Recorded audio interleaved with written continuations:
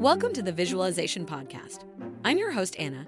Each week, we discuss the science and psychology behind visualization and how we can use it to help us improve our mindset and accomplish our goals. Today's episode is sponsored by Selfpause, our favorite app for affirmations. Selfpause lets you write and record your own affirmations, as well as visualize to hundreds of affirmation meditations.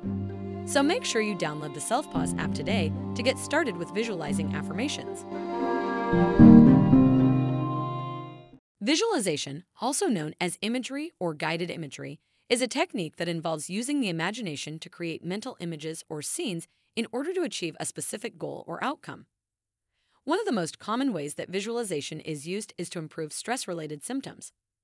Stress is a normal part of life, but when it becomes chronic, it can lead to a variety of health problems. Visualization can help to reduce the symptoms of stress by helping to relax the mind and body, and by promoting a sense of calm and well-being. One of the key ways that visualization can help to reduce stress is by promoting relaxation. When we are feeling stressed, our bodies go into a state of fight or flight, which is characterized by increased heart rate, blood pressure, and muscle tension. Visualization can help to counteract these physiological effects by promoting relaxation in the body. For example, you can visualize yourself lying on a beach, feeling the warm sun on your skin and the cool sand between your toes.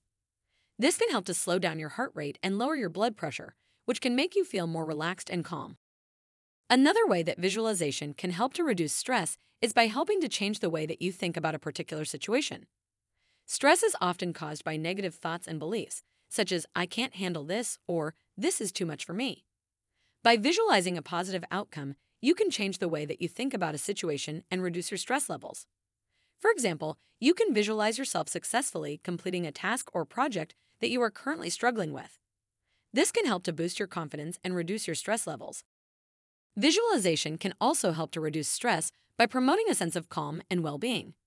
When you visualize a peaceful scene, such as a forest or a waterfall, you can create a sense of calm and tranquility in your mind.